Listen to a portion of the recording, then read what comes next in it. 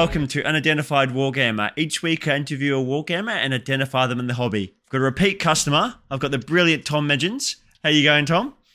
I'm great. How are you? It's good to have you back on. It's been a little bit since the last Worlds. I think it was, maybe 8 months ago since you had you last on here. So it's good to see your face again to chat about another very successful Worlds. Yeah, man. Thanks for having me on again. It was great last time, so yes. Gonna have this again. How was the event overall for you then? Yeah, it was fantastic. We put a lot of work in the preparations in the weeks and months before, and we could tell it really paid off because everything went so smooth. The vibe was great. Like all the players, the teams, the coaches, everyone was great. Barely any issues amongst players or like technically or, so like we just chatted a little bit and I said it was one of the smoothest events I ever ran. And then that being Worlds is like, I can't ask for anything else. Oh, congratulations on a successful event though. Like 1 hour in from being a spectator, it went flawlessly. Like Rob and his coverage done really well. From all the information we got from online, all the smack talk beforehand, just seems like the event was like perfect. Yeah, it went great. Like I think the singles round 1, there was like a technical issue from Rob's side, but like it makes sense. They'd been setting up the day before until like maybe over midnight. So with barely any like adequate testing being possible. So round 1 being the first time they actually test their equipment, there were some issues, and then from round 2 onwards, I believe it was flawless. So yeah, it was great. Well, when you're moving 2 computers plus all the stream gear plus 8 cameras and everything else, there's bound to be some issues. So we all know how hard technology is at sometimes, especially when you're at midnight after a long train ride. It's not going to be easy to try and get something flawless up turn 1. Yeah, for sure. Like actually, Rob planned to come in on Monday, so he could start early on Tuesday to build up. Because he'd been at our team event last September as well, which was a 4-man team, so he only had to set up 4 tables, and it took him like 3/4 of a day. But what happened on Monday was that he took the train to take all the gear, because if he had to fly with all the gear alone, like that's a nightmare walking through the airport, etc. Yeah. So with the train, it's a direct train, so he could just like load everything in and then relax until he got there. But when the train arrived in Brussels, Belgium, there was something wrong with the tracks, and everyone had to get out. So, and it was still like a 2 to 2.5 hour like travel from there. So like he texted me and I was like, fuck. Oh, sorry. Can I swear on the podcast? Yeah, you can swear. Yeah, you're all good. Oh, you're Australian. You're fine. No, but and I was like, oh, I need to go get him. But he didn't let me. So in the end, the train company paid for the cab to bring him so to good. well, they in Europe they have to, like, if you can't just like have your passenger stranded, so you have to provide either maybe buses or a hotel or whatever. So he split a cab with some other people that also had to go to Amsterdam, and then went on from there. And then I think he was at the hotel like, I don't know, 3 a.m. grab some sleep and then start the build up. So yeah, that must have been brutal. A very stressful start, that's for sure. Yeah. So and then like delivering the quality that he did, like hats off. That's great. Yeah, him and Dan done a wonderful job. Yeah. Like especially, what was it, 5 days of straight tournaments? Yes. Yeah, it was 5 days of gaming, and like Dan's like a fantastic like talker.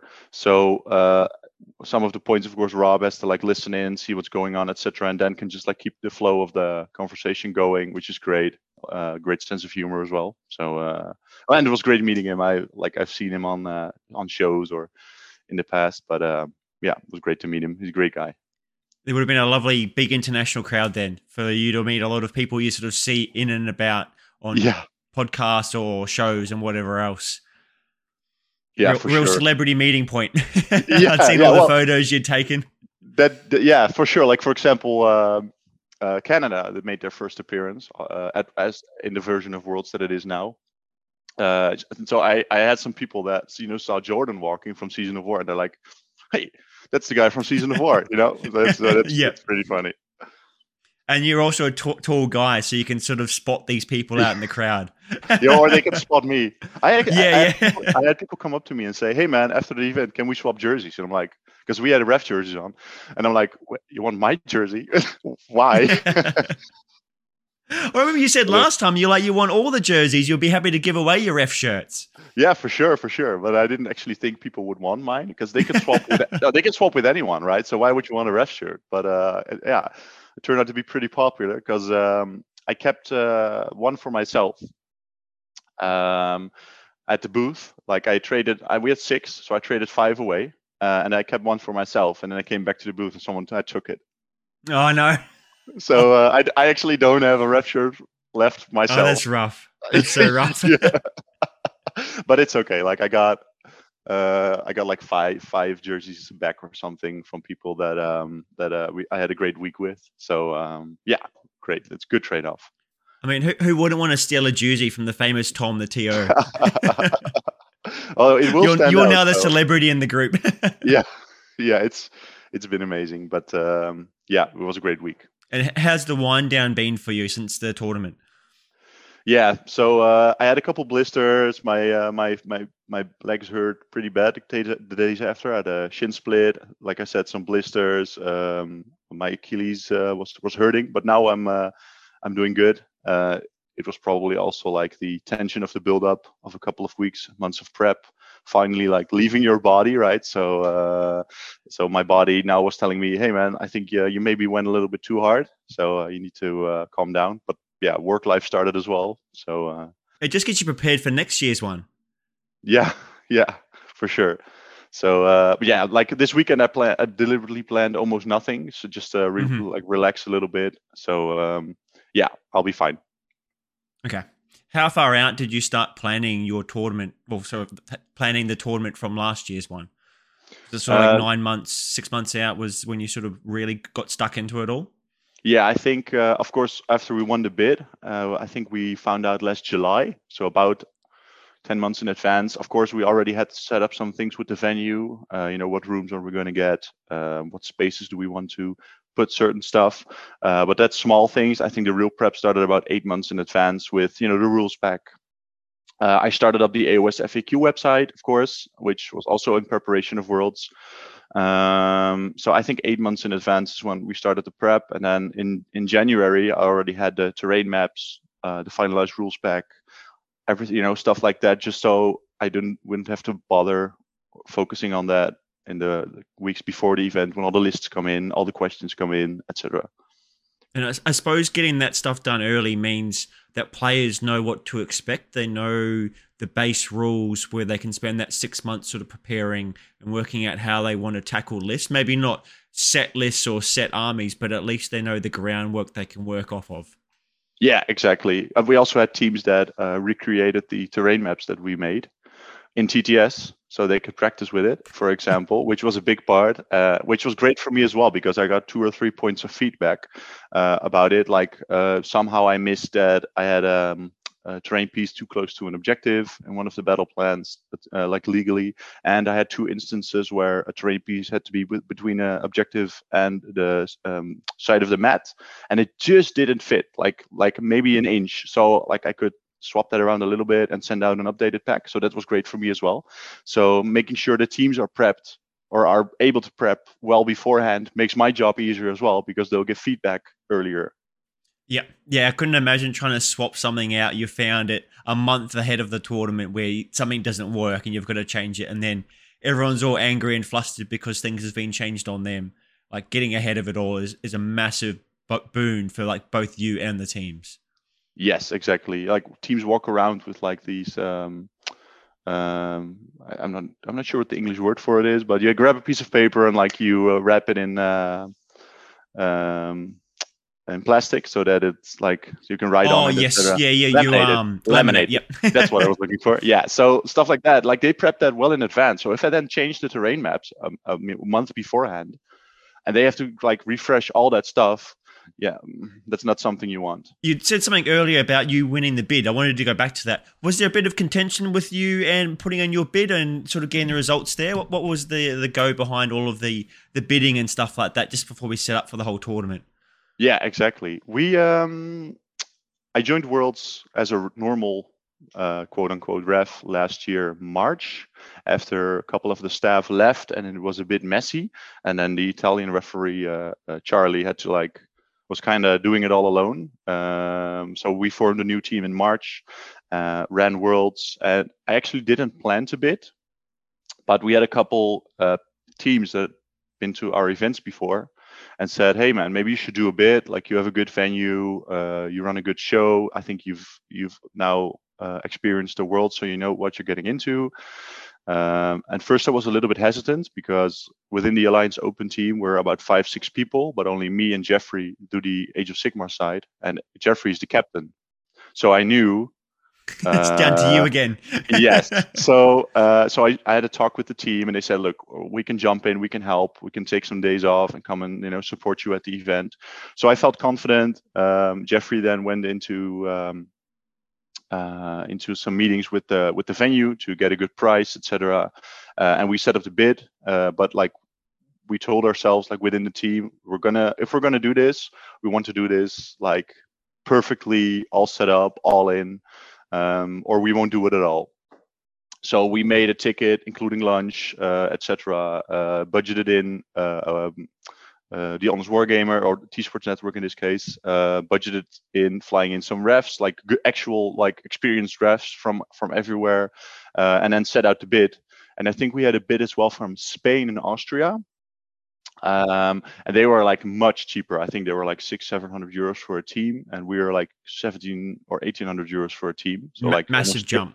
Yeah, triple the cost basically. So I put out the bid. I read the other bids when they got released. I'm like, ugh, no chance, zero chance.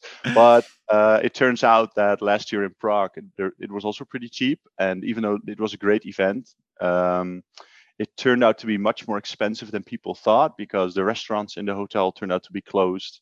The food wasn't the best I've ever had. I came down for breakfast, and the scrambled eggs was floating in liquid. Yeah, so I think Gay Matt and Adam, the Czech captain, they did a great job, put on a great event, but the parts they couldn't control were exactly the parts that a lot of teams were a little bit disappointed about. So I think that actually gave us the edge now, because the other two bids were much cheaper than ours, which maybe made people realize, is this what we want? Or maybe we should try it once. It's a high price, but it's including lunch, etc., etc. These guys, they have a good reputation, so let's try it. And then I think we got 18 out of 24 votes. That's so good. Yeah, that's massive. So I couldn't believe it. So we got the bid, and then we started to, of course, like I just said, we started to prep with the venue. I planned in when to make the rules packs. I started approaching referees to make the AoS FAQ that I could use for my events, but also for Worlds. And that's kind of how it all kicked off. And so for people that didn't or weren't involved with the team side, what do you sort of get for a team when they put in their price amount? What does a team sort of get? I know you said they get lunches, but what is the whole package for a team? Yeah, exactly. So the venue is, you get, of course, the venue, which was next to the airport. There's a free shuttle bus that goes there's a free shuttle bus that goes from the airport to the hotel every 30 minutes or so, I believe. Maybe it's 40. So logistically, it's perfect. You fly in, you take the bus, you're literally at the doorstep of the venue. It was a hotel, so you could sleep in the venue, roll down for breakfast, go one stairs up to the venue, and then roll back to your room or the bar if you want to. So it was, they were paying for convenience mostly. Then the lunch it's insane. We have sushi, we get fried chicken, we have fried rice with satay. Much better than floating eggs. Yeah, exactly. So the lunch, we called it in our bid, the best Warhammer lunch you'll ever have. And I think for many it will be. I saw some Brewdog GT in Scotland lunches. They were fantastic as well. But it was just insane. I spoke to Jack on day one, and I was like, hey man, you're going to go down for lunch and grab some sushi? And he's like, wait, there's sushi? Right, because it's insane. So that's what they got. And then for all days, of course. And of course, last year we had 3D printed awards, And that's great and all, but for Alliance Open we always use glass, like actual like trophies. So that was also included, which are not cheap. So all those things combined made for that ticket price. And like I can be completely transparent about this. We just put up the costs of everything together, divided it among the teams and the singles players, and that was the team ticket. So we had no margin. We knew the margin would be our shop, because we were going to have a local shop, and maybe every stuff you sell extra here and there, and maybe if we got more teams than we calculated for, which we did. We calculated for 22 and we got 24. So that left us with a little bit of breathing room. But in the end, we actually decided to, at the end of the event, we checked what the profit was and we divided that among the staff and the refs. So everyone went home with a little bit of extra cash.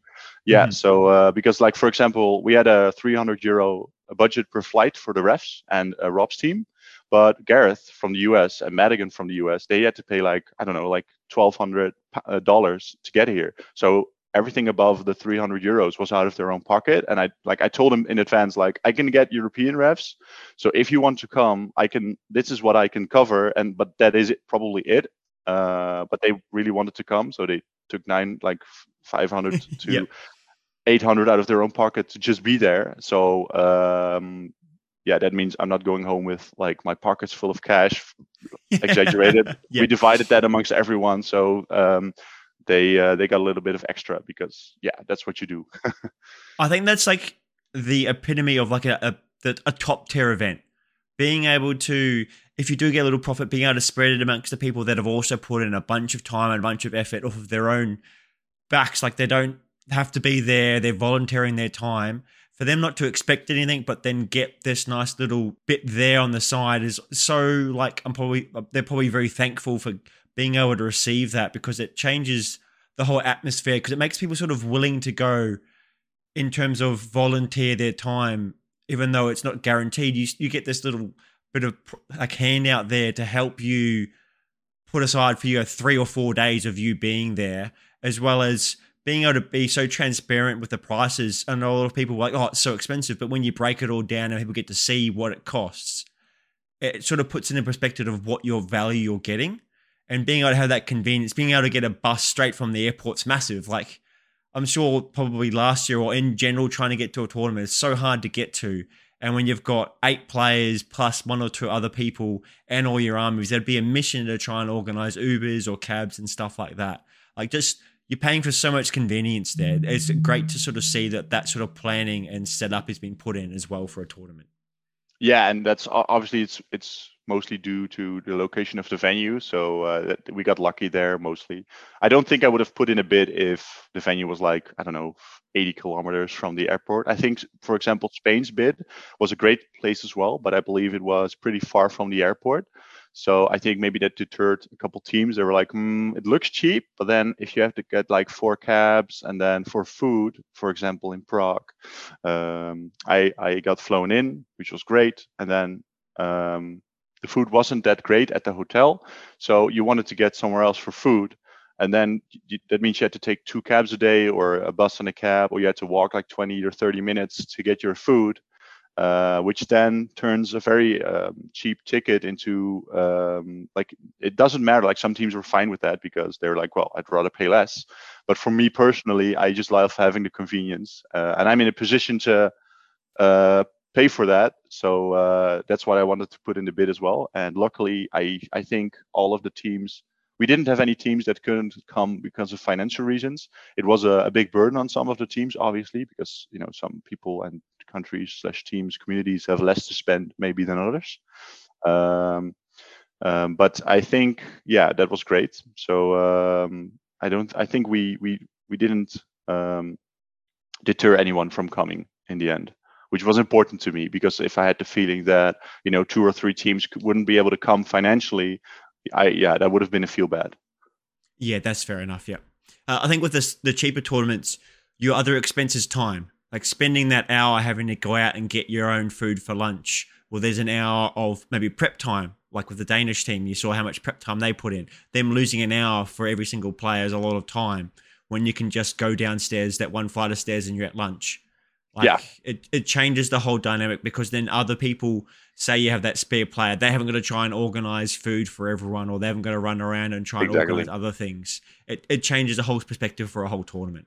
Yeah, for sure. I think like if I compare it to, I think they paid like 200 euros per person for teams for 3 days of gaming, 3 lunches, and all the awards, which is like I think like 300 Australian dollars or something like that. It's about nearly double. So I think, yeah, whatever it is, just double it. Yeah, something Our like that. exchange rate's horrible. Oh yeah, wait, we can check. Let's see, 200. It's 320 Australian Oh, so you're dollars. close then. Today. Yeah, yeah. So that's what you pay for 3 days of gaming and three lunches. And I think if you go to somewhere else and you want 3 days of entertainment and 3 lunches, you'll be It's spending that way more than easily. that. Yeah, Oh, way more than that. Yeah. yeah. So in the end, it's all relative as well. Like I had the discussion in my local community because this venue we also use for our own events.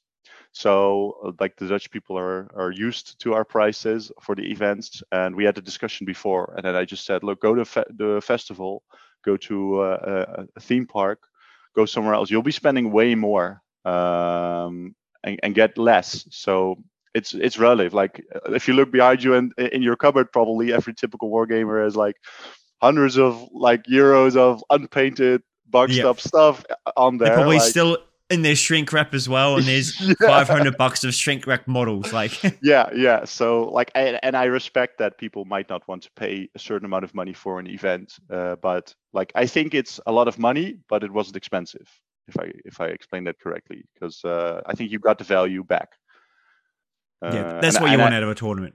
yeah, exactly. I asked a lot of teams as well. Like, if you go back, are you still like thinking about the price now, or do you think like, and then for example, Bill Sousa said, look, we were skeptical because it was expensive, and Richie as well. I think you spoke to him like a couple weeks ago. Yes. Yep. He said, it's expensive, but like walking around, you can see why. So it's okay. And you got positive feedback from everyone else about like the whole venue setup and lunches and transport and stuff. Everyone loved the whole design behind your tournament there. Yes, yeah, I got so much great feedback. I think I got a lot of people on Twitter messaging me or tweeting like that it was the best event they ever went to, which is like the best, like obviously That's the what you best want to hear. compliment. Yeah. Yeah, like for example, Bill, I think Bill said the same. Like, and he's been running around for a while now. So like if someone like someone like him tells you something like that, it's a massive compliment. So. Yeah, definitely. What sort of learnings did you have from the previous year's worlds to this year's worlds that you were able to apply to sort of up the standard and up the quality of your event? So last year, I think last year taught me that if I wanted to do a bid, I wanted to do it the way we did it now. So that was a massive lesson. I think we learned that in general. We have multiple tournaments here in the Netherlands. Most of them are just like no lunch. Just grab a ticket, you go there, tables are set up, you play, and then you go home. We wanted to do it a little bit differently. So we learned what works, what doesn't work, and we just applied that to this worlds as well. And last year, the questions and the teams and the vibes last year were completely different. So I decided to like pull in different refs. We also had a couple of refs that decided to step out. I'm not sure if it was because the vibe last year was different than this year, but that means we had to set up a whole new team. So I wanted to get in people that really know their stuff. So basically what I just learned was that quality is everything. I think that's bottom line, what I'm trying to say. Well, it showed on our end, like being able to watch, there was no dramas and no issues, even coming through Twitter and stuff like that. It shows that having the quality and the refs and the organization team makes a change and benefits everyone around, like the viewers, the players, and the organizers. Everyone benefits from having it well organized and well designed. Yes, yeah, it makes my life easier, the player's life, TSN's life, like everyone's life, so much easier. But it is expensive. I've been discussing with the team to do a bid for 3 years actually, but I spoke to a lot of people at the event, and I got three responses. One was fantastic. I would love to come here every year. The second one was from, for example, some of the teams that come from further away, Australia, Canada, US. They said, if we're coming down to Europe, we don't mind going to a different country every year.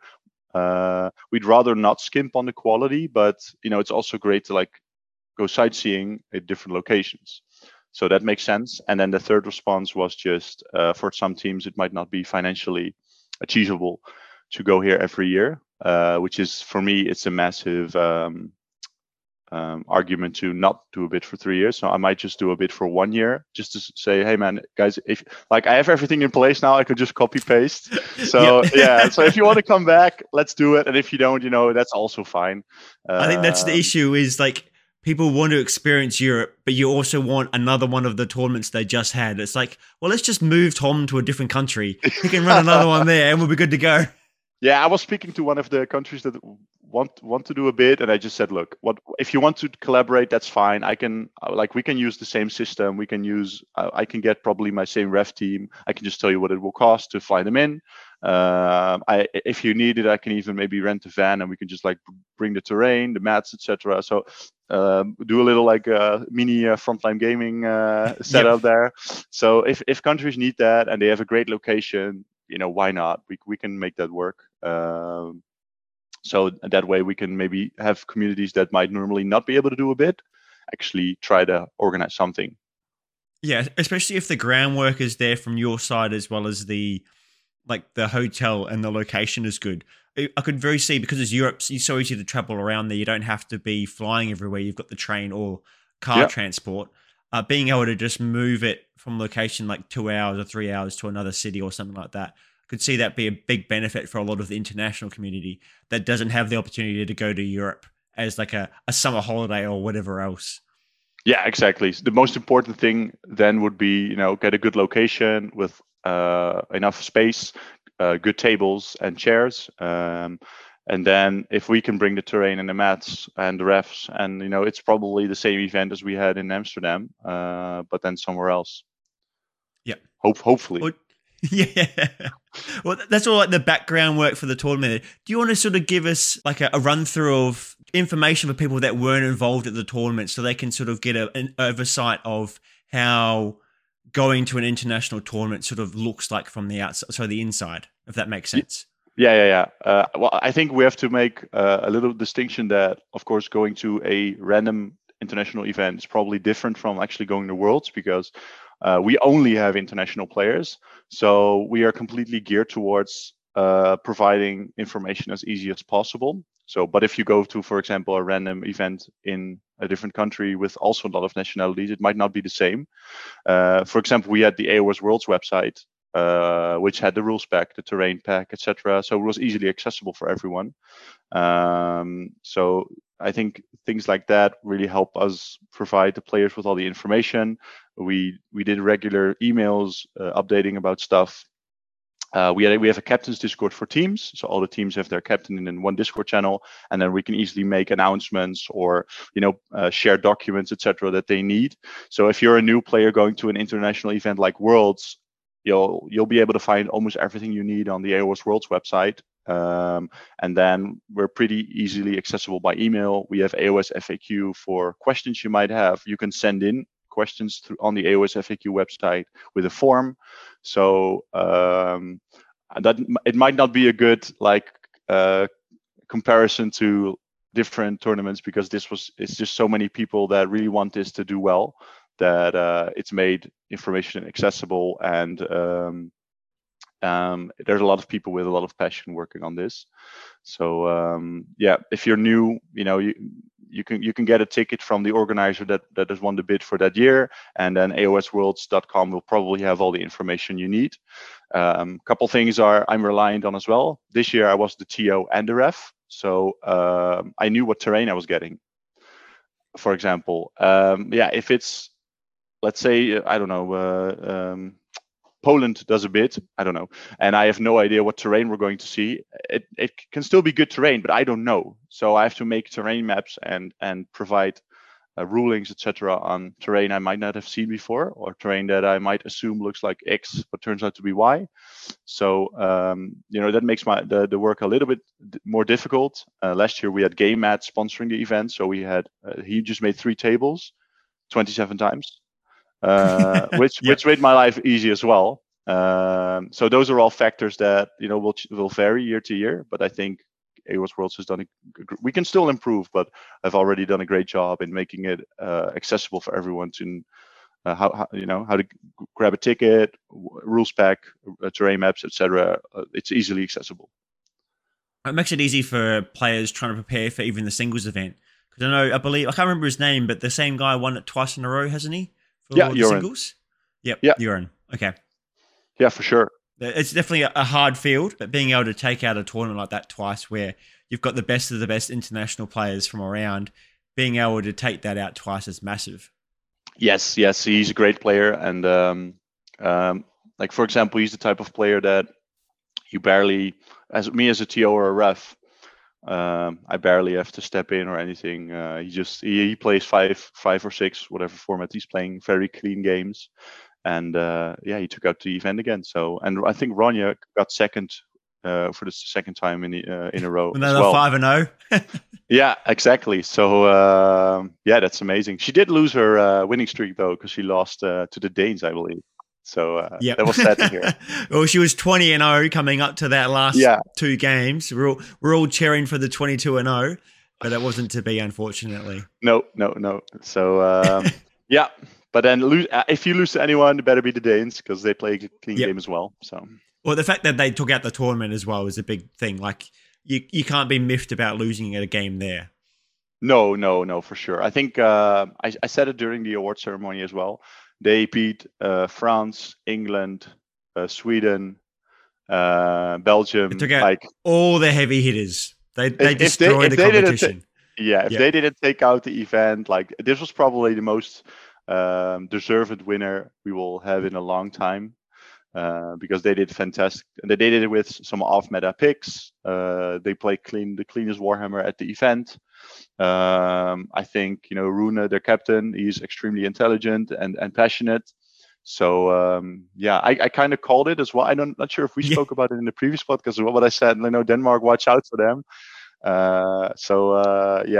were at my event in September as well, and they didn't win that one, but I could see from the army picks they made, etc., that they were trying to really counter the status quo, so challenge the status quo, and they did so successfully. So that's great. And then, if you want more information as well, Rune put up a great sort of blog on Twitter of why he took his army and some of the feelings and thoughts behind the whole team. He put up a great little article there. And then, thanks to you, I got the scoop on the winning team as well, with interviewing Rune like 2 weeks earlier. Yeah, correct. That's right. Yeah, we mentioned about that. Like, hey man, maybe you should get him on. Yeah, that's well, you picked great. Right. yeah, exactly. Yeah, if you need more picks, I can help you out. No, I need next year's one now. yeah, he did a fantastic job, like managing the team, and also, in general, like I said, the vibe. Everyone loves to play against the Danish. I think we had to go to their table maybe twice or something, like in the whole event. It's just, it's a great team to referee as well. So. And how many refs did you have running around the tables? Yeah, so for singles, we were supposed to have 5, but Jeffrey, who was playing in the teams event, but not in the singles, who was normally my co-TO, he got sick actually that week. So we were really scared that he wouldn't be able to play on Friday. So we had 4 for singles in the end, and then we had 5 refs for teams, because Michael, the Belgian ref, he arrived on Thursday night just for the teams. And he also ran the painting competition. So, that's another winner you already interviewed, because that was won by Richie. Yes, that's right. Yeah. I've got all the winners on here. Or maybe it's the other way around. Once you go on here. Yes, when are you taking out a tournament? Yeah, exactly. Yeah, so 5 refs, which is plenty, because especially this year, like I said, the vibe was great, barely any issues. So we had many situations where we were just like walking around, like, okay, well, I haven't had a single question for 30 minutes now. So it was great. And so they're all from different parts of Europe and the world. Like you said, you had Gareth from America come over as well. Yeah. Last year we had mostly 2 or 3 Czech refs, and then me, an Italian, and a French, and a Belgium, which were way too many to begin with. But I wanted to make sure that we get refs from all over. So this year we had me then, and then 2 from the US, but Gareth originally from Wales. But Madigan also from the US, from New York, and Charlie from Italy, and then one Belgium ref and myself. So four different nationalities, 5 if you count Gareth, being actually Welsh. So yeah, I think that's important because it's mostly handy because you also have different languages walking around in the ref team. So Michael, for example, he speaks a little French because he's from Belgium. And then, I don't know what the Welsh speak, but maybe Gareth can. I think it's English, but it's hard to tell. yeah. So I think that's important to have at an international event. You need international people as well, like refs. And then just to preface it, everyone speaks English at the tournament, just for clarity and clarification's sake in terms of rules and speaking between team members and stuff like that. You're not allowed to speak non-English. Is that correct? Just for whatever else's sake. When if you have a timeout with your an official timeout, you're okay to speak in your native language because we want to make sure that players can communicate clearly and it won't take a lot of time to try, because they all speak English, but not everyone is fluent in it. So there are a couple of countries who had maybe one player or maybe two players that weren't that great in English, but during gaming, most of it's gaming terms, and then they could communicate pretty clearly during the games. But then if they had to discuss intricate situations with their coach in English, that would have been an issue. So you had to speak English unless you were in an official timeout, which is in your own time anyway, so on your clock. So. Okay, and so how did the timeouts work? Because a lot of the times when we're watching games, we'd see both the player and the coach and stuff have a timeout. How does that work for the game? Yeah, so during the game, every player can ask for one timeout with their coach. Normally, a coach can communicate with players, but not about the game state. So they can say, look, we lost 4 games, we really need this win. We need a 20-0, we need a 17-3, whatever. They can communicate about that and tell them how it's going on different tables, but they cannot communicate on the state of the board. So they can't say, hey man, don't forget the +1 to wound spell, or don't forget to grab that objective, or I don't know what stuff like that, unless they're in a timeout, which is in your own player's time. If let's say we're playing a game, you and me, and I call a timeout, you're also allowed to grab your coach. And then as long as we're having a timeout, you can also speak to your coach about the game state. And every player on both teams can do that. So in some situations, you'd have 8 timeouts in a round, which actually are 16 because the other player can also grab their coach. So and then they can just discuss hey, this army pretty well, or how are the tables looking? Should I go all in here? Do we need a 20-0, or can I play conservatively and just grab? And then they can discuss the game state a little bit more. And that's kind of what the timeouts are for. And then after when the time is up, it's on your own clock, so you can just go back to gaming again. And then if the other player wants a timeout, it switches to their clock. Okay, that's very interesting because obviously in singles and most teams tournaments, you don't get the ability to have someone over your shoulder, getting to speak to someone about game states and things like that. Not legally, no. No, yeah. Yeah. No. I think it's an important distinction. If you're playing 8 games as a team and you have no idea what's going on at the other tables or what's needed from you, and you're getting paired into random armies, I think having a point in the game to discuss with your coach, hey, I can go left or right here. I can either go for it, or I can play conservatively and I will lose, but it will only be, let's say, a 12-8. Being able to discuss that is tactically, it adds a lot to the event. It does, yeah. It adds an extra little layer where you can apply a bit of tactics and a bit of thinking of when you want to use that timeout. So it's just the one timeout per player turn. Is there a limit on the amount of time you're allowed to use? I'm not sure if it's 3 or 5 minutes. If you take a timeout, it will cost you 3 or 5 minutes regardless. So you always take the full timeout anyway. And then you're not allowed to move any models while you're doing a timeout, I'm guessing? No. It's just discussing. Like what happens in like what practically happens is both players take a step back with their coach, and they start like whispering to like, hey man, this and this. Should I go left? Should I do this? Do you think this can kill that, etc. And then when they're done, they'll just continue playing again. No models can be touched. You can measure stuff, of course, if you need to, but you can't like change the game state at all. Okay. It's a very interesting sort of thing to think about when you're playing in an event like that. Being able to use that proficiently is probably a big saver in terms of for the team, and having a coach that proficient in knowing how to read game states and stuff like that. Yeah, and for example, Tom Maudsley, the England coach, I think they didn't do as well this year as they wanted to, but in general, like the amount of prep he puts in, and the pairing process, he masters the pairing process so well. So a good coach can definitely make a difference. And then you spoke about pairings there. How does the pairings work for a team's tournament? It depends, of course, on the amount of players you have, but for Worlds, it's 8 players. And what generally happens is this year, the captains voted on playing 4 missions for different battle plans per round. A bit of contention there, though. Yes, we can speak about that later on. Yeah. And so the first two, they're divided in, like, the first 2 pairings are battle plan A, the pairing 3 and 4 are battle plan B, then 5 and 6 are battle plan C, and 7 and 8 are D.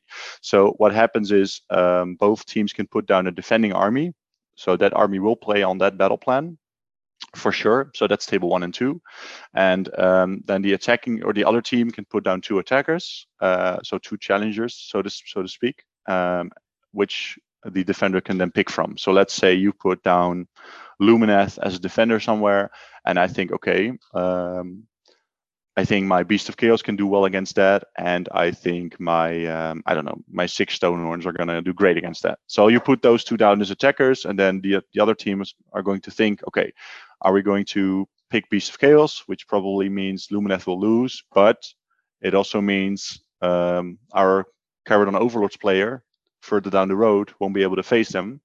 So it's a tactical game you play. What sometimes also happens is teams will put down a great and a terrible matchup as attackers, and then they just tell them, okay, you can pick the great matchup here, but it means we will have a great matchup there. So it kind of nullifies your scoring player. Let's say their best player, who is supposed to get a 20-0, will face a good army for him, so he can grab that 20-0, but you can like nullify the 20-0 by having a great matchup elsewhere. So it's the tactical game going on back and forth. So the attacker that doesn't get picked goes back to your hand, and then you continue until all the cards are put down, basically. And there's a lot of thought and process from the teams going into that. Like can be a winning or a losing tactic depending on how you go about it, or it can lose you the whole round, or it can win you the whole round. Yeah, was there a limited amount of players when you're doing the pairings, or what happens there? So the process itself is officially the captain and the coach, for example, and if they don't have, and they can like appoint an extra player to help with the pairing. So it's maximum 3. And this year we made pairing mats as a goodie for all the teams with like their flag imprinted on it. So they could put it side by side and then have the 8 pairings in a row, which makes some good pictures, like 2 teams of 3 sitting across with like the mats in between, and they're like vigorously looking at a laptop, and so that's pretty fun. And I like that part of the game. It's a tactical way to get a heads up on your opponent, and I think many of the teams last year figured out that if you don't prepare your pairing matrix well, you can have great players and great armies, but they're going to face terrible matchups, and then all the prep and all the games they've played practicing their army, they're for nothing. Yeah, it can make or break a game if you pair incorrectly. Yes, for sure. Yes, especially because all the games, like, we barely saw any caps this year. So it was crazy. For people who don't know, you're playing 8 games, which can all go 20-0 in either favor. So there are 160 points to divide between 2 teams, but we capped the total of points you can earn in a round on 120 to 40. So because let's say you're paired round one against maybe one of the newcomers or a team that's generally not seen as one of the best teams, and you kept them with 160 somehow, it's going to be almost impossible to catch up, even though it was just luck that you got paired into them. So we kept it at 120, but there barely were any 120s. So all the games were pretty close, which means if you fluke one or two pairings in a round, that's your round lost. Well, we did see with the lovely choice of battle plans. So all the captains voted to use all the battle plans in the current GHB. Is that correct? Yeah, last year we had a lot of complaints saying, look, 4 battle plans per round. We're playing Age of Pairings, not Age of Sigmar. And we feel that we shouldn't be playing the terrible battle plans. So I listened and I told them, okay, well, it doesn't make my job as a ref easier or harder. So I'll just give you a couple of options and then you can just vote, and whatever you guys want, we'll do that. So I gave them the option to play only 6 battle plans, so an entire battle plan every round for all 8 players, or I think a 2-2 split. So for the first 4 tables, we'll play battle plan A, and the second 4 tables battle plan B. So you have 2 battle plans per round, or we just go back to what we did last year. And then I was like, they won't vote for that. And then in the end, we got like 16 out of 24. They were like, oh yeah, no, we wanted the same as last year. And I'm like, okay. And I did literally said it in the Discord, like, sure, but I don't want to hear anyone complain, like any captain can complain about this, because like you did this to yourself. Which was funny because during the tournament, a lot of players came up to me and they're like, who the hell voted for Twists and Turns and Lurkers Below? And I said, your own captain did. And the result of the lovely game of Twists and Turns where objectives turn on and off randomly, yes. I believe England lost a round because their objectives didn't turn on, allowing them to score enough points, and they lost that whole round. Yeah, Jack his game was he didn't have an active objective the first 3 turns at all. So, but the best part is Tom Guan playing. I think it was against England, but I'm not sure. He got tabled turn, I think start of turn 3. That's what. Yes, turn 3. Yes, yeah. But none of the objectives turned on again for the rest of the game, so he still won. Yeah. Which and that only happens when. It's pretty much like the old Star Strike or relocating orb. Yes. It's a random battle plan, so you can't really determine what's going on. So if you want to have a read of it and go over it all and see why it's not a very competitive battle plan, have at it. Exactly. You'd be severely confused why this was at a tournament. Yeah, like same. I think the same for Lurkers Below, although for Lurkers you can say that it's interesting pairing into it. It creates a fun pairing strategy because if you fluke those, it's 40-0. You're 40-0 down already. So that's interesting. But Twisted Turns is just, you can play a fantastic game and still lose because something out of your control. So yeah, I play Twisted Turns sometimes, like just like in home games, casual games, casual games, not tournament games. Yeah, then it's a pretty fun battle plan, but like it just shouldn't be in a tournament. And when the GHB drops, I'll just give the teams the same option again. Look, these are the missions. What do we want to do? Last time. Yeah. So, and then in the end, like I said, it doesn't make my life easier or harder. So for me, it doesn't matter. But let's just say it gave some spice to talk about during the event. So, yeah, it gives a lot of content to talk about. That's for sure. Yeah, exactly. And then, what was the environment like? There was a match between 2 Beasts of Chaos players, where I'm not sure, a lot of people might have seen a meme from, I don't know, I think 15 years ago, where a guy deployed his whole Tau army on the board, not allowing the other person to put any units on. There was the same occasion in a Beast of Chaos versus Beast of Chaos match where one player put all the units across the whole board because they both sort of null deployed and one blocked out the other. How was the environment at the tournament after everyone sort of had heard that had happened? Yeah, so it wasn't happening next to the TO table, actually. It was Netherlands versus Spain. Round 2, I believe. I think it was. Might not. Yeah, I think it was round 2. I'm not sure. But and I was looking to my right, and I think someone notified me like, hey, it looks like someone is trying to like block off an entire Beast of Chaos army, and I walked over to the table, and I made the picture with I was the one making the picture where you see the Spanish guy like Oh yeah, grinning. yeah, Yeah, the yeah. So perfect pose. I made And of that course, it picture. was Spain. Yeah, exactly. Yeah, and I sent it to, I don't know who I sent it. Maybe I sent it to Rob. I'm like, hey, something happening in the room, like on this table, so blah blah blah blah. And then like 10 minutes later, it was on Twitter. It was everywhere.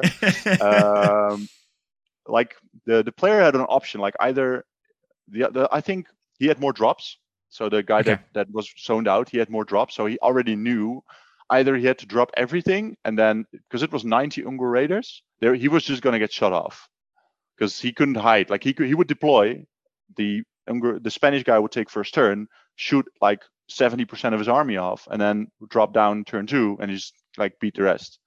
Or he had to null deploy and then try to see if he could create angles to go in. So in the end, he decided to null deploy.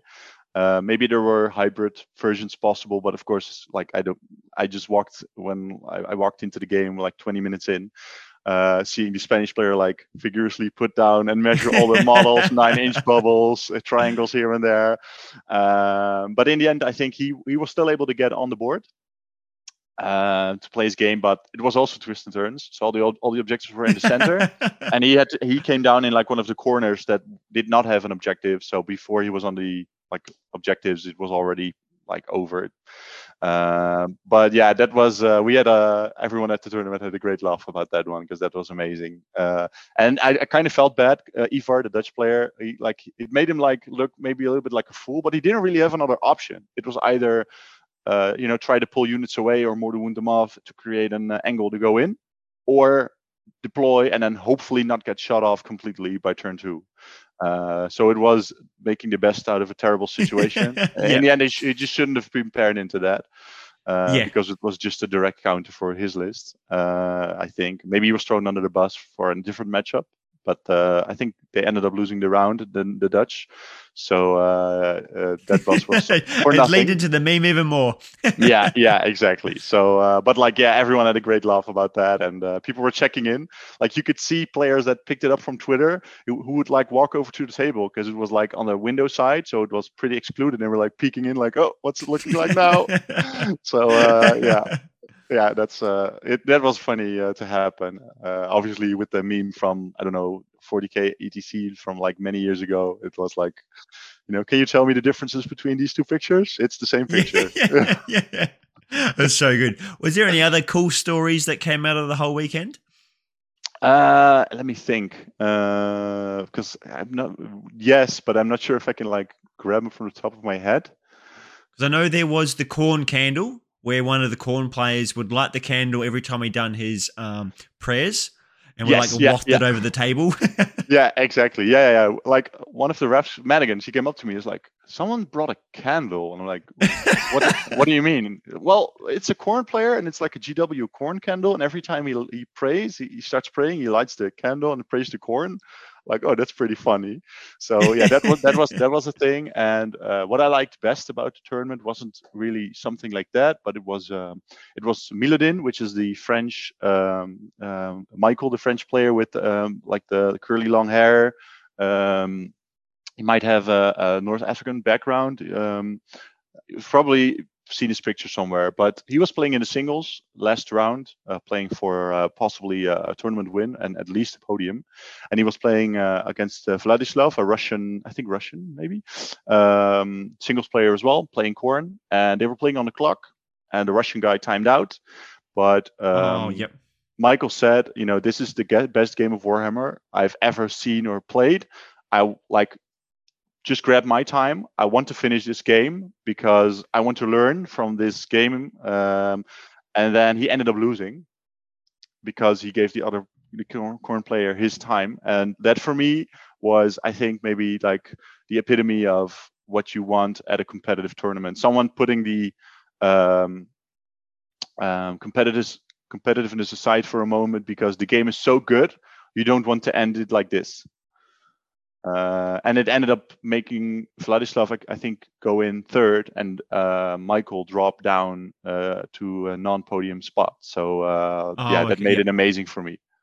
Yeah, that's sportsmanship right there. Yes, yeah, for sure. And it was he was right. Like that game, we I was watching a couple of times, walked over, and it was a fantastic game. So yeah, that's something that I don't think I'll forget. Hearing him say, because I walked him like, hey, I don't know if you noticed, but your opponent clocked out, and he said, yeah, we know, but this game is so good, like. F the clock. We don't We want to care. finish this game. So yeah, that was amazing. That was amazing to hear. Yeah. And did every game have a clock on it, a chess clock? No, no. For teams, yes. For teams, it's Okay. mandatory. For singles, we only made it mandatory for the top 8 on day 2. So Okay. I think there's a basically, if you're, brilliant way to do the clocks for singles. yeah, I think obviously I kind of figured that most of the players that would be in top 8 were going to be the world's players anyway. So they were all probably already playing with a clock. But I just wanted to make sure we don't have to like settle a game for the final of AoS World Singles because one player thinks his opponent took way more time than him. They're only about around 3. How are you going to resolve that? That will never end in a satisfactory way for either player. So having the clock there is just massive. Yes, and I did hear one player did time out a few times because he plays quite a hoardy long army as well. So like it sort of shows. We had multiple Was people that time out okay? during the event because it happens when you play with a clock. Most of the situations, though, were because people started putting down the terrain and deploy and then started the clock, which means the round had already started for like 10 minutes. And then they start the clock, which is Okay. 10 minutes short at that point. So then the round suddenly ends. One player has, I don't know, 5 minutes on his clock. The other has 15 minutes on his clock. And he's like, wait, my opponent had 10 more minutes than me. I should be able to like finish my turn. And I said, look, you guys started your clock too late. You should have been paying attention. That's Yep. not a good thing to resolve. So we had that a couple times. A learning point for me, for example, was the stream was in a separate room so that the audio would be like audible for Rob and his team. You don't have the entire room of audio going into the mics, which meant that they couldn't see the big venue clock. So we walked around and notified them when an hour was over, but they couldn't see when we started the clock, so that they had started the clock. And Rob does, this speech of like, hey, you're playing on stream, this is how it works, blah, blah, blah. So that was a learning point for me. So most of the people that played on the stream, I gave a couple extra minutes because they couldn't have seen the time had already started. Okay, that makes Which, sense. Yeah. yeah. So for me, that's a learning point. Maybe put like a monitor there or, whatever in the future. Yeah. Is there anything else you can learn with the clocks in terms of trying to get players to use them correctly at the start? Um, Or is that more I've, just players just not paying attention, really? Not much you well, can do. for singles, like I said, it was only top 8, which was only the stream tables because that was 4 tables. So that's why. Yeah, okay, that makes sense. Yep. Yeah, and then for teams, it's mandatory and it's 4-hour rounds. So in teams, I was ruthless, to be honest, because if you can't finish, like the pairing takes 20-30 minutes, so you have 3.5 hours to play your game. If you didn't finish your game or started your clock too late, even though you have 3.5 hours, I just cut the game off because that's the way to do it. Yeah.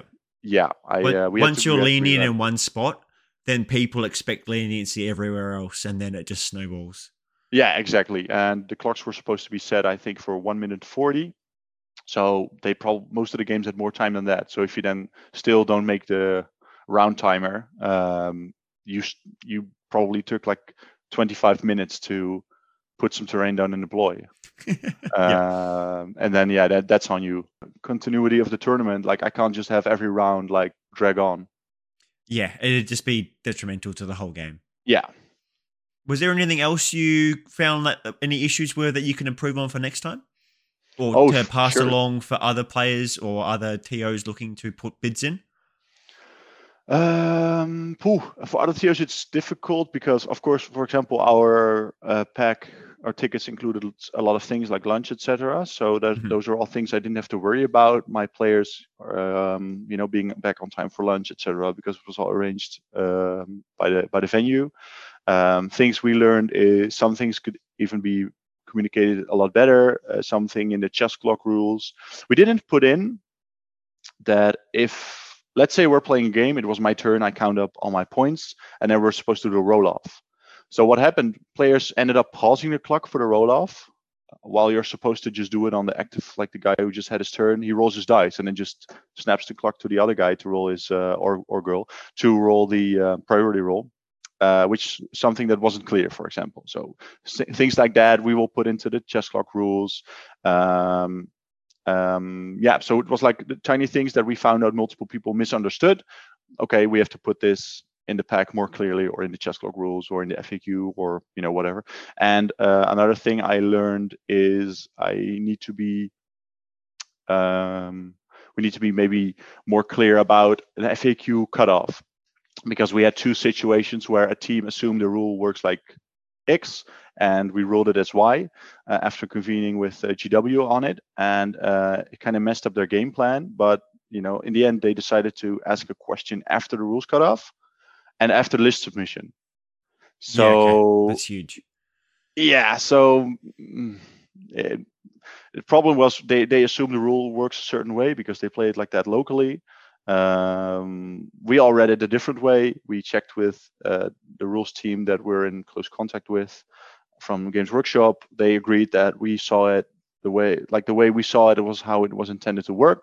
So we relayed that, and then it messed up their army list for this specific situation, which was unfortunate. But if I then have them change anything, I create a precedent for all the other teams. I can't. Have you noticed in any of the games where players play rules not completely but slightly different to other countries and don't really realize that is a difference? Yes, for sure. For example, we had a player that locally play. You have the Lumineth Protection of Teclis, which is the bubble of the 5-up ward. Apparently, in his local scene, the TO ruled it as being a pulse. So he casts it, all the units get it, and then they can move out of the aura and still have it. While we ruled it as being an aura. So you're at the point of determining if you have a ward, you have to be within that aura. I think that's how it plays most of the events for this specific one. But that's, for example, something that was very different for that player, and a tough one to find out mid-turn when all his units were out. Yeah, I bet. Yeah. So which is rough with such a large international audience. There's going to be people going to play games different and not realize it's being played different in the first place. Yeah, exactly. So that gave some fun arguments, because a player will be convinced they're right because they've been playing it like this, and their TO has been ruling it like this for a long time, and then we come in, their opponent comes in, and then we come in saying they're wrong. After they've traveled a long way, it was an expensive ticket, they're there, and then they might lose that game because of that specific situation. So that's rough. Yeah, no, it definitely is. It's not something you want to have happen, but it obviously does happen. Yes, you can't avoid There's nothing you can do about it because you don't realize. Yeah, exactly. And that's, for example, one of the reasons we started the AoS FAQ website, because now in the US, in Italy, in the Netherlands, in Belgium, and I think in Denmark as well, and some other communities, they are all using our FAQ, which means that we're one step closer to having everyone play it the same way. And I'm not saying the way we play it is always the right way, but if we make sure everyone plays it the same way, at least we won't have that issue. And then now with GW having the battle scrolls and being a little bit more active in adjusting armies, I think we're gonna see a better balanced game in the long run. Yeah, because I know there was a little bit of contention when that first came out, and people were like, "Oh, what's going on here? They're trying to force us to play this way." But it's all voluntary. Like, if you want to come to Worlds, this is what we expect. But if you don't want to come to Worlds, just play it however you want to play it. Yeah, it's not like I'm shoving it down anyone's throat to use the FAQ. But I get a lot of questions like, how are you going to rule this? Gareth gets a lot of questions, Madigan, and together we, and a couple of others, Colonel Cabbage, of course, from the UK. And then together we said, hey, let's just put all these questions into one website. And then if anyone asks us, hey, how would you rule it? We can just say, well, if you want to know how I rule my stuff, it's here. And if you don't want to know, fine. Don't go there. Don't use it. That's all fine. Play your game, do your thing, live your life. And then any other TO from any other community can be like, well, I don't know how those rules interact whatsoever, but there's this group think tank that have created a solution for me, well, I'll just go there instead then, rather than Yeah, trying to come if you up with want a to. solution. Yeah, because it also leans into people being biased. Everyone has a slight bias no matter what. Yeah. And if you've got two players sort of fighting over the ruling of one, and no one can figure out how it should be, well, then you've got this outside source that was already created before this interaction occurred on your table. We can just go read that, and it solves the issue for everyone. Yeah, exactly. And we've also added sections that just explain how to read certain rules. So one of the questions we get a lot is this a word or not? About certain rules. So we dedicated a portion of the website, which I have to credit Megens for because she wrote it, that just explains if it says this, it's a word. If it doesn't say that, look for these words, look for the rule doing this or that, and then you can determine it's a word, which I hope will also help educate players on how to read certain rules, so that in the end, the AoS FAQ, in a perfect world, it's not needed. I don't think we'll ever reach that world, but nothing's ever airtight. Yeah, or exactly. watertight. Exactly. So, but like, we also try to educate people, not just say a yes or no. We try to explain why. That's fair enough, yeah. Because I've noticed, I've read a few of those rules, and it's like, oh, that makes sense. Now I can sort of work at it and really apply how these rules are supposed to work to my game. When creating lists from new books, it's like certain things don't really read properly, but when you apply it through other books that you don't even own, you can then work out how it should be played, and you're not playing it the wrong way and waiting for like an FAQ, or maybe an FAQ doesn't come out. Well, then you don't know how you're supposed to play it. Yeah, but that's it's hit and miss sometimes. Sometimes a rule seems clear for example, maybe the rules team, but it might not be clear for some of the people playing at their kitchen table, and then it doesn't get put into the FAQ, and so they have no idea what's going on or how to play something. So, which is totally fair, because like some people just play a game once a month, and like nobody expects them to like deeply like know the deep intricate rules of every army too. So that's fair. Yeah, no, that's the biggest thing I think is it's right for the certain people, and then doesn't matter to everyone else. Yeah, exactly. Well, I put out a question on Twitter, because I know some of these questions are going to last quite a while because they're quite in depth. Yes, I saw. And I know you've had a few reads over them, so I'll go with Yes. a nice, easy one to start us off. What is the Pun Pun song, and why does Pun Pun have, or is it Pub Pun? It's Pun I don't know what's going on. I think they made a typo. Okay. Yeah. Okay. What is it? Yeah. So what happened is Rob visited our. No. At first, Rob was doing event coverage, as in the Monday show where he covers events and in the topic. And then we use Pun Pun as a website. We don't use BCP. We created our own little thing when we started organizing. And then he was like, "This is a ridiculous name. Like, it literally doesn't mean anything. Like, it's not even a Dutch word. It's just it's nothing." So what happened was, every time we had an event, I send it in, and I like would add a text like, I'm just sending it in because now you're gonna have to say Pun Pun again, because he hated the word. So, and then at one point he was covering our events, and we had to use Pun Pun for Worlds last year because we couldn't get BCP to work.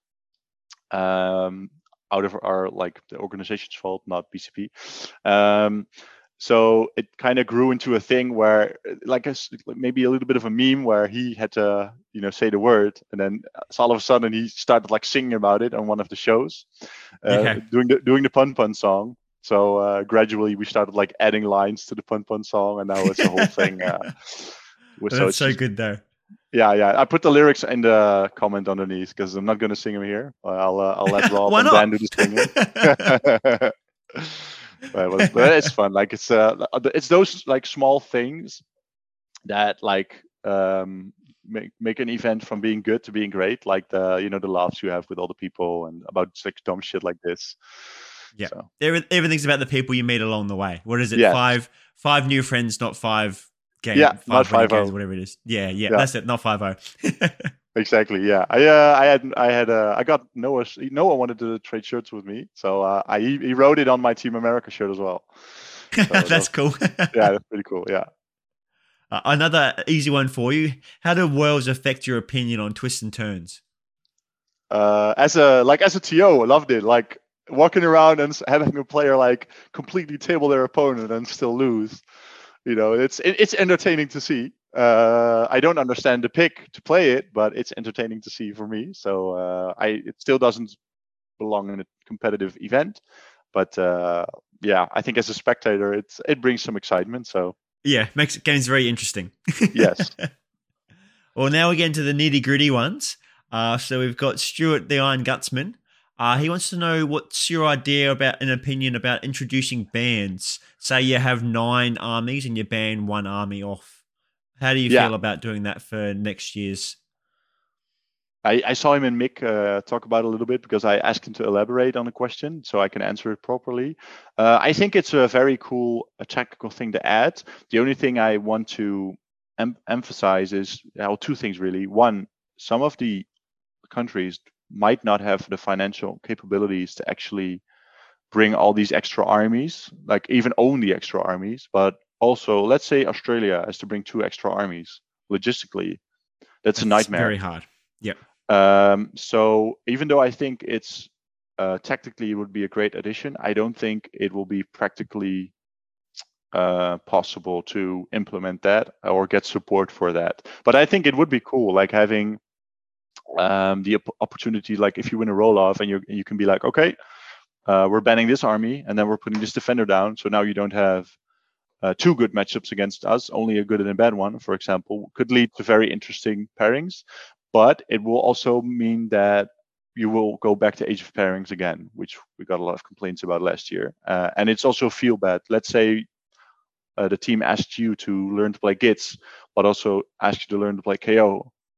Gits is your main army. You practice like 60 games with them, and then every round they ban Gits, and you have to play like your secondary army entire tournament. It might also be Well, a it great could experience. be where every single player has to learn that secondary army because it could be Yes. your army that gets banned. So you're Yeah. now going to learn 2 armies. Well, then it becomes outside of Age of Pairings, you've also be like Age of learning how to play another army. Like you're Yeah, not and focused switch on one like thing. between rounds, which is Yes. and you have to fill out a Yep. pairing matrix for Hmm. that army. Yeah. But you Yeah. might, let's say Gits is your extra army. You've been playing Gits for a while. I have never played Gits before, so you might think a certain matchup is green for you because you know the opposing army so well and you've played against that opposing army so many times with your list that even though it's not a great matchup, you know exactly what to do. So it's an okay matchup for you. But then I get the army because my original army was banned. I have no clue because I played 6 games with the army quickly just to learn it. I'm just going to go down. Yeah. I think So it works well for games where I think where Stuart's pulled it from is esports games where you have the pick and ban system where yeah, there's nowhere near as much intricacy with your opponent's army or hero or champion or whatever it's based off of. You've only got 10 to 30 different things. You haven't got a full army to come up against. And plus, there's a massive difference between physical and digital miniatures or yes, heroes and stuff. Like, there's no financial burden on someone losing a digital hero, but there is on losing an army. yeah, and also. Do we want to ask teams to bring an army from someone which is going to be played by different people? So do you even want to have people play with your models? You might have to bring your well-painted Gits army or your well-painted whatever army, and you don't want to bring it, but you're the only one in your team that owns that. Yeah. And that's your display army. Well, then now people are playing with army that you spent all this time and effort on, and then what happens if something breaks or whatever else? Like I think it becomes a nightmare, to be honest. Yeah, exactly. I this year I messaged some of the teams that brought a Bellicor or an Archeon or some of the terrain pieces and just said, hey, I have this stuff at home. If you want, I'll just throw them in a box and bring it. So, for example, Sweden borrowed my Archeon because imagine having to fly with Archeon. Yeah. How did everyone else sort of receive to that?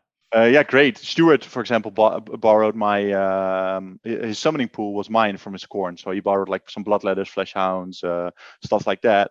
And I also brought an extra bloodthirster in case he needed it, because having to bring that on the fly without knowing if you're actually going to need it, it's a lot of effort. So people were very Yes. thankful, and it makes, I think it eases my mind as well, knowing there's not an Archeon going on a flight, and then having a player come up to me in the morning is like, look, my Archeon's completely shattered. Can I play with this base? Yeah. Yeah. Uh, It feels bad for everyone. yeah, it's definitely, especially for Yep. the Archeon player though, mostly, but Yes. because he Yeah. has to bring a Yeah. broken model back. Yeah. And then we've got the famous champion himself, Rune. He's asked, what's your opinion on the Swiss pairing system? And if you think it would be an optimal alternative for the game. And then do you also mind explaining what the Swiss pairing system is before you answer your question?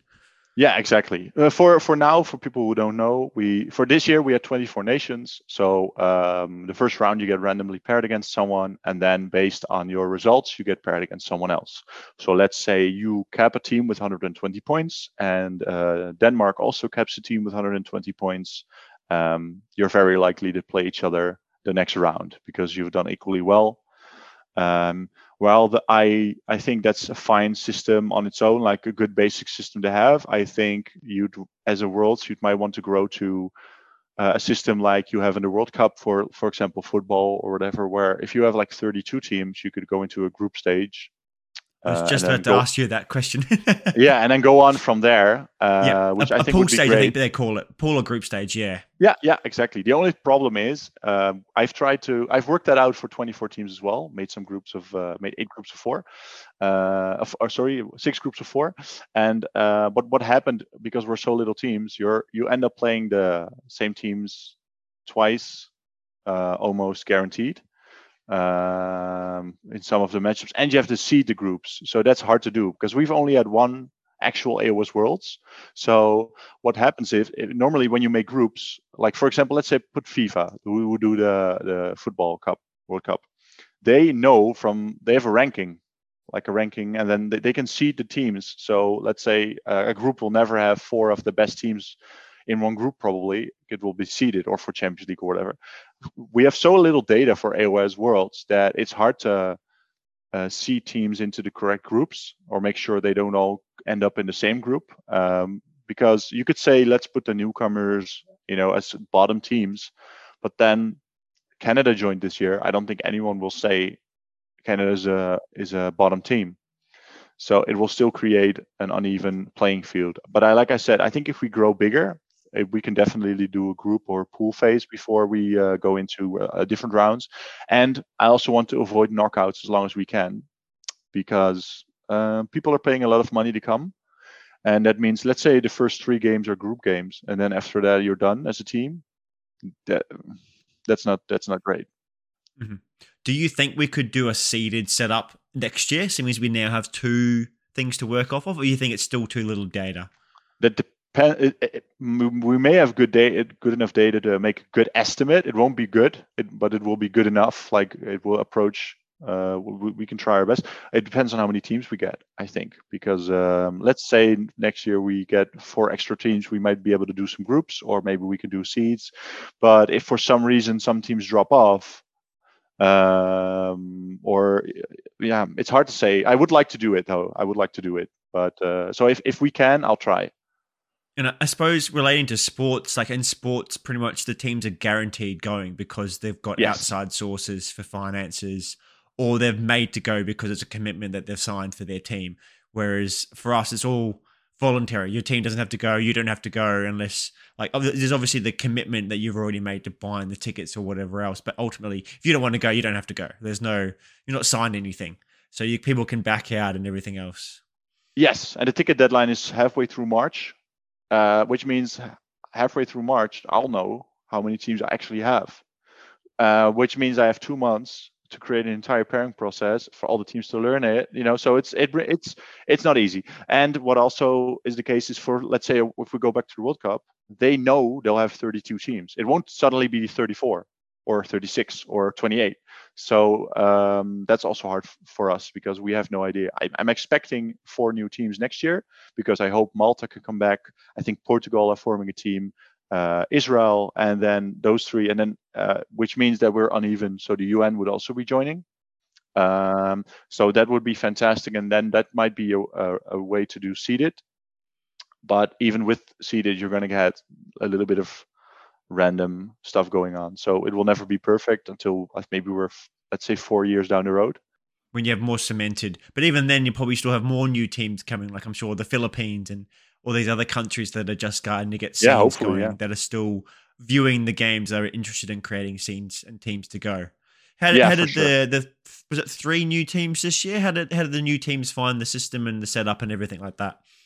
We had Malta. Unfortunately, couldn't come. They have a very small community, and I think a couple of them were having to finish their education this year. So exams, etc., which means that a couple players dropped off, and then it immediately becomes very hard for them to find 8 players to go. So which meant we went back to 21, which also meant the UN team then automatically drops because we're uneven.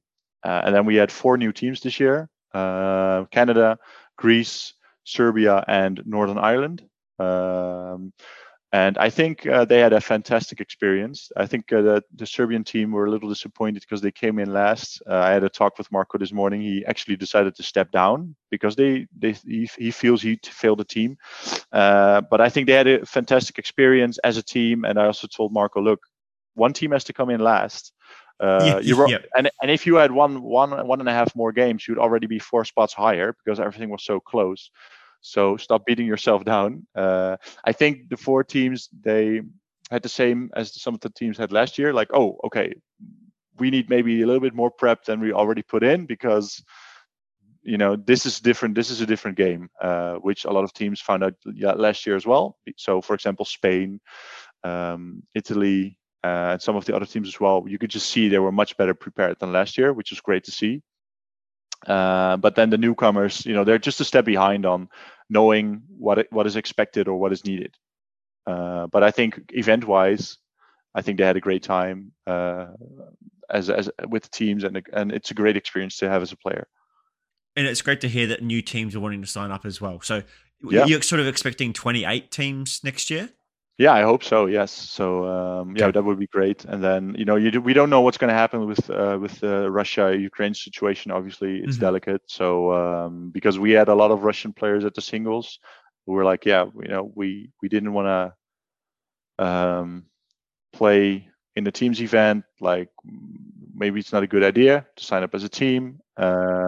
So we played in the singles event, but like they had a big FOMO because most of them don't live in Russia, so they have no influence on what's going on. So they were just like, shit, we also want to play. We just want to play. Even if they do live in Russia, they have no influence on what's happening anyway. No, for sure. They probably wouldn't even be able to get here. So yeah. It's unfortunate, but that's the current situation we're in. Yeah, exactly. Like we didn't ban them as a team. We didn't have to because they didn't sign up. But like, it's hard to see people that just want to play not be able to play because of certain reasons. Mm-hmm. And then the UN team is a team that's created when you have uneven numbers. Is that correct?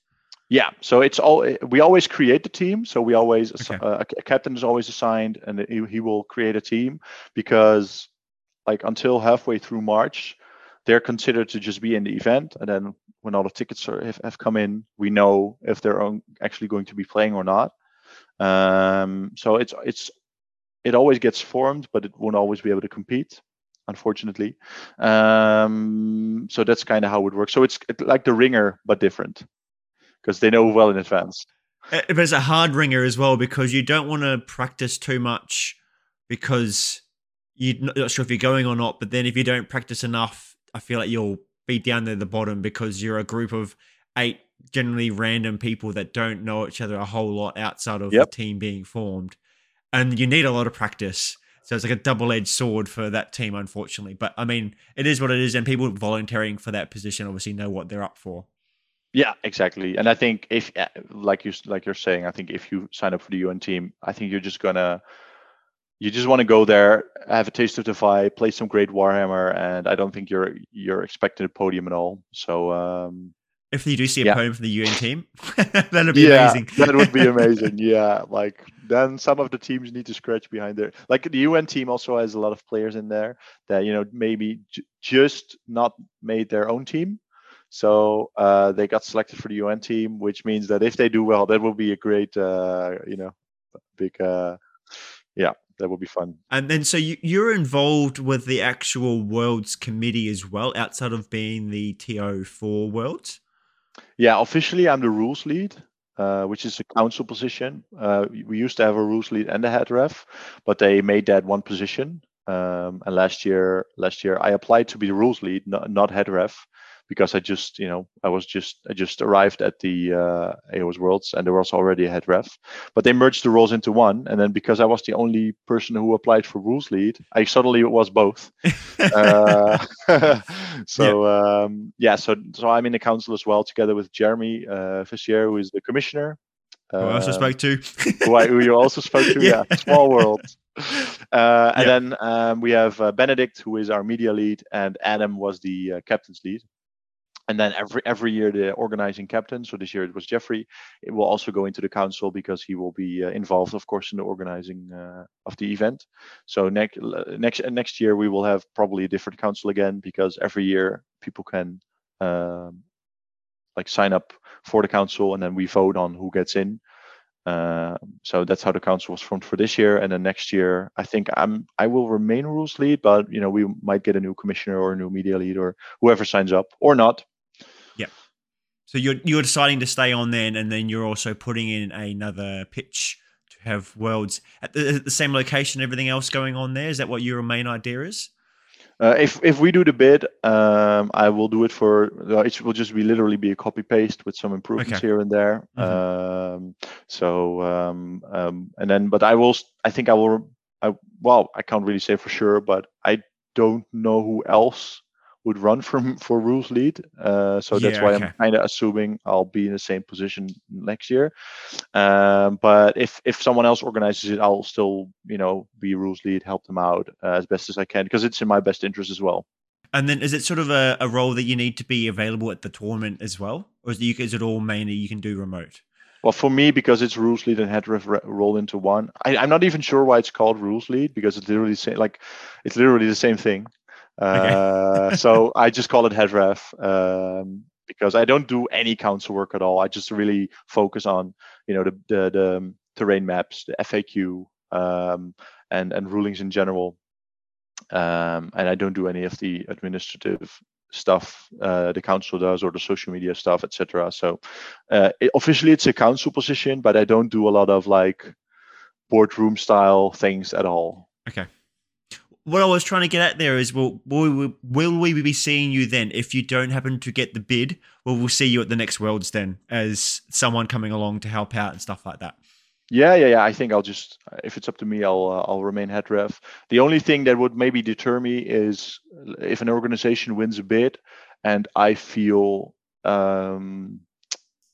I don't think it will happen, but the only reason I would see myself step down is if an organization wins a bid that I feel might not be adequate, or might not be able to deliver the quality that will make me run a good event. Then that would be. I don't see it happening, because I don't think anyone would ever do a bid if they're not like fully confident they can like When they deliver can't anything. compete with you, they've got to be able Yeah, to compete with you as the thing.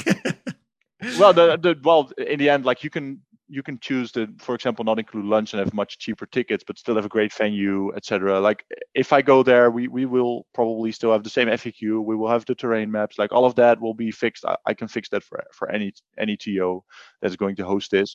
The most important part is the terrain, ample space, and are you going to do lunch or not, and how accessible is the food, etc. I think if you have those things taken care of, then I think you'll be fine, because I can just copy paste a lot of it from this year in regards to the and improve. So I think the TO doesn't have to like reinvent the wheel at Yeah, all. which is the hardest part, is getting it going and getting it started and getting all that behind work, which you've pretty much done for the last two Worlds. So I think all that hard work's already done. Yeah, not by me alone. Just to make sure, I joined last year March, so a lot of groundwork was already done when I joined. We just Yeah. expanded it. Yeah, okay, fair enough. I mean, we did hear of all the tales of all the dilemmas from last year's Worlds that you had to try and cover in our last chat. Yeah, correct. Yeah, well, also all those things mostly out of the ref's control. For example, what happened with the Best Coast pairings, and it was just a lack of prep, which came from a chaotic lead up. Which wasn't really anyone's fault. It's just problematic Well, we did have COVID for 3 years Also, beforehand as well, that which does not didn't help. help either. No, for Yeah. sure. So no, that's true. That helps didn't help anyone. Yeah. So next year I'm going to do a bit and try to copy paste what we did now. And if people say, we want to try something else, that's totally fine. I'll just help whoever wins the bid, run the best event possible again. That's basically bottom line. Okay, fair enough. Awesome. Well, is there any closing remarks or closing statements you want to leave all the listeners with then? Well, obviously, like I feel like I go on a lot of talks and podcasts now, and I get a lot of messages on Twitter. Because you're But famous, mate. yeah, but You're the but it's famous also TO. it's not me doing all the work. It's like the entire ref team, the Alliance Open team, the council. They've all been fantastic in supporting what we want to do and what we in the event we want to like put down. So I just want to like thank everyone for their help and remind everyone that even though I turned out to somehow become the face of the organization, I guess. It's a lot of people putting in passion, time, blood, sweat, tears, and work. So yeah, don't forget that. Yeah. Like anything, it's not just the one dude's face. There's Yeah, everyone behind them is what makes it a viable product. yeah, exactly. So yeah, so basically that, and just I hope we get some cool bits because even if I don't win it, of course I do want to go to like a cool location. So yeah, that's if you're a country that wants to do a bid but you're unsure, feel free to reach out. I can help. Give you the tools you need to put down a bid, and we can probably help you with whatever you think you can't manage, as long as you can find a decent location. I think we can sort the rest out. That's a sign there of a healthy tournament upper end and like situation as well. You being able to offer in your services to people that sort of want to try and put a bid against you. Yeah, no, for sure. But like, I want a bid already now, and for us, it will be easy to copy paste. But let's say I don't know, Norway wants to do a bid. I'd love to go to Norway, so it's also in my best interest. It's a win-win. Yeah, it's a win-win. So and if they have a great venue, we can all go there and have a fantastic time in Norway. That's fine with me. All I want is to have a good event, and if it's with me, that's great. Because it's convenient for me because I can just drive for 30 minutes and I'm at the venue. And if it's somewhere else, I'll just try to get as most out of the time I have there as well. So. Mm-hmm. And then outside of organising and all this sort of planning, what's next for you in terms of, are you going to any tournaments? Are you running any other tournaments? What's happening with you? Yeah, I created this new singles format here locally in the Netherlands where I invite the 18 technically. So what happens when you start TOing is you find out you're not playing at events anymore because you're hosting them all, especially in a small community like ours, like our local community. We have like 2 or 3 TOs. So you don't get to play a lot yourself, and then because you're putting in so much time in organizing, you can't visit any like international events in general because you already take a lot of time out of your family. I have a wife and daughter. If I go to events every weekend, like some people do, like I won't have a wife and daughter. Well, I will still have a daughter, but not a wife. Yeah. So you have to manage your time, and so me and Jeffrey were in the same situation where we host events together, and we both found out like, we want to play more because that's why we started this hobby. Like for me 3 years ago, and for him as well, something like that. So we created this format where it's like an invitational. So every other month, I invite 18 of the best players in our community, and together with Jeff and me, we have played 20-man 2-dayer at my venue, and then it might sound like a small event, but because it's the 20 best players in the country, it's actually pretty brutal. Because you don't have round 1 and 2 where you're maybe playing random guy number 1 and 2. You're actually already playing maybe last year's Masters and the guy who won Masters before that, round 1 and 2. So we're starting that off next month. So I already have an event next month, and then in September we have a 5. yeah, and then in September we have a 5-man team tournament in the same venue as Worlds, which is 5-man teams. I think we have like 4 or 5 slots left if any team wants to come. We have a couple Worlds teams coming again, and so yeah, that's the next like big thing on the radar. It will be like 18 or 16 teams of 5, and then we have a 40k event, also 18 teams of 5 or 4, I don't know, next to it, in the same room as where we had Worlds. So that's September 9 and 10th. Exciting times ahead then for you. Yeah, Very busy times as well. Yes, yeah, right back into it. So Yeah. yeah, and we have a 40k part. We have some stuff coming up, like a super major in November, like 250 people, and then it goes on from there. And then in about a month, I think we'll know, maybe a little bit more. We'll know who's going to host Worlds. So even exciting. more. Yeah, even more. Yeah, it doesn't stop. Yeah. I like it. Yeah. It's. I love it. I love doing the work. It's. It's a passion of mine, and it's starting to be more rewarding as well. Not because of like going online or whatever, but when you start out as a TO, and not everything will go right. You'll have mats and some terrain, but it might not be good. You have a lot of learning to do, and then the Warhammer community is great, but it's not always the most thankful community to do stuff for, so that can sometimes get you down a bit. But like lately, it's been great, and everyone here in the Netherlands see what time and commitment TOs put into organizing events so they can play. So that's improved a lot. So it's great. Well, as a viewer and a spectator, thank you for running Worlds, and thank you for running another successful event. Congratulations on that. Thank you. It seemed to run very smoothly from our spectator side. We all enjoyed it. Yeah, that's great to hear. Like in the end, we want to make sure it's accessible for everyone, not just for the people playing there. So it was great to hear that you were able to follow along. Yeah, no, it was great. It was. I think I was going to bed at about 1:30 in the morning, which still wasn't quite end of the game. I think there's still an hour or 2 hours left or something like that. And I'm like, oh, I can't do 3:30 3 nights in a row, so I had to limit it to about 1 a.m. Yeah. No, that's understood. You did see the Aussie game turn round 1? Yes, I did. I made sure to watch that one. Yeah. Because last year I think you watched it with a group. We were on stream again as well. Yeah, we watched it so the shop that we watched it at the first time for last year is actually Scott's shop, who played in the Australian team this year. Oh, really? Yeah. So we were able to watch that. So that was great to watch him and see him on stream. That's and fantastic. then he made I think a few people spoke on it. He made like a big bold play with his Zench list, and everyone's like, "Oh, great first turn from Australia." So it's always good to see sort of Scott getting up there and getting some recognition for some great players. Yeah, for sure. Like I think you guys, you can always. Your problem obviously is, will you be able to bring the best players, or the best players that who can afford to go? But even the best players that can afford to go are still great players. So yes, yeah.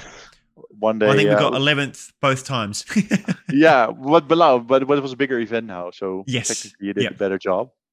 And somehow Australia always has the tough pairings. Yeah. Well, I mean, they started off nice and tough with the Ashes match, so that's always a wonderful start. True, yeah. They did better than last year, though. Yes, we did improve a little bit. Yeah. Well, it's tough. Like some of them maybe just got out of a plane like the day before, massive jet lag, and then they have to play a team who's like 1 hour difference jet lag, and even outside of just the jet lag, playing on like nearly a 12-hour time difference. So you'll be playing at 2 a.m. compared to your normal day games. It's just rough there. Exactly. Yeah. I think Stuart actually had to drop out of the singles to play the Ashes. He did. Yeah. I do wonder if he was 4-0, if he would have done the same. I think he was 3-1. I think he was 3-1. Yeah. No, I know he lost his last game to Ronja, and that's when he decided to drop. But I wonder if he went 4-0, if they had to find a spare player. Yeah. That's always the struggle. He's like, I could win this whole tournament, but the Ashes, maybe, I don't know. Yeah, like you can't. We will never know. You wanted to try and win it. Yeah, but we'll find out next year. Hopefully for him, because that means he'll be 4-0. So yeah. Awesome, Tom. Well, thanks again for making time to coming on and speak to me all about Worlds. It was a great insight, and hopefully people that are listening to the episode sort of learn some big things from behind the scenes and some stories and that have come out of Worlds. Yeah, thank you so much for interviewing me again. And like I said the last time as well, like your content is great. I drive to work every day for like 45 minutes back and to work, and then from work. So it's a great way to like put up a podcast and listen to it. And perfect. You have to. I can't imagine the time you have to put into to make this content regularly. So thank you so much on behalf of me and probably the community. Yeah. Awesome. Well, thank you very much as well. Yeah, man. No worries. Cheers. All right, well, enjoy the rest of your day because I think it's early morning for you still.